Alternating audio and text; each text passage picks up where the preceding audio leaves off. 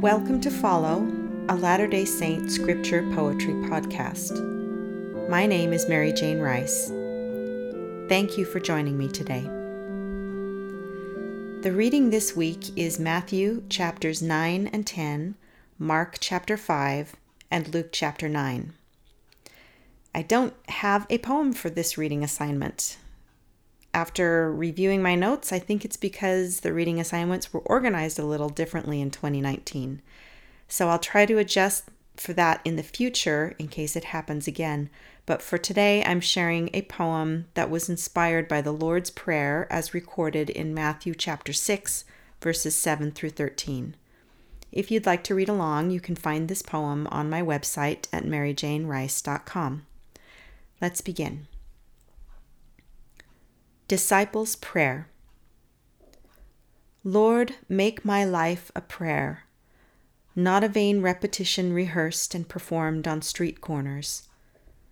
When I speak your tender name, may it be between the two of us, a conversation uninterrupted by Amen. Tell me how to teach myself and others, to boost our mutual climb and chisel footholds in the mountain.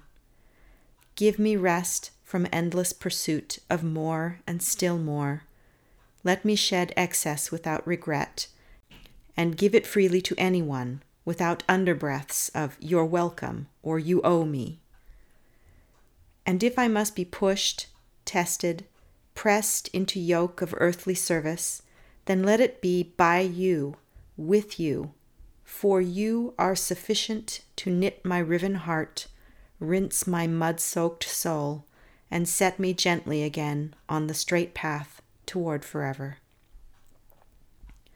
In the Bible, the Lord's Prayer is given as an example of the types of things a person should pray for. The prayer is simple and to the point. It isn't about using fancy phrases or vain repetitions for the sake of showing off to someone who might be listening. In my poem, I tried to capture the spirit of that prayer. The first two stanzas of the poem state my purpose, that I want my whole life to be a prayer, that even when I end formal prayers with Amen, I will still continue to be in communication with my Father throughout the day. I also tried to imagine how certain parts of the prayer might be rephrased in modern terms that apply to my life. For example, I have a lot more financial security than most of Jesus' followers during his lifetime. Where the prayer says, "Give us this day our daily bread," I don't have to worry about where my daily meals are coming from. So I hear counsel to stop focusing on getting more than I need in an effort to build up security. Perhaps the Lord is telling me to not spend so much time worrying about the future, but to depend on Him more to provide me with just as much as I need. That way, I will feel less anxiety about sharing my material wealth with others, and I can be more generous. Likewise, where the prayer says, "Lead us not into temptation, but deliver us from evil," I think of how life is full of trials and temptations. Would the Lord ever lead us into temptation? Maybe not, but He does allow us to experience them anyway. And I pray that those trials will make me better than I am or help bind me closer to the Savior. This poem also makes me think about the differences between praying aloud and silently and praying in groups as opposed to praying by myself. Sometimes when we are with different groups of people, we do a thing called code switching and we change the way we speak around them. I think in all of those different situations, my prayers would probably be different.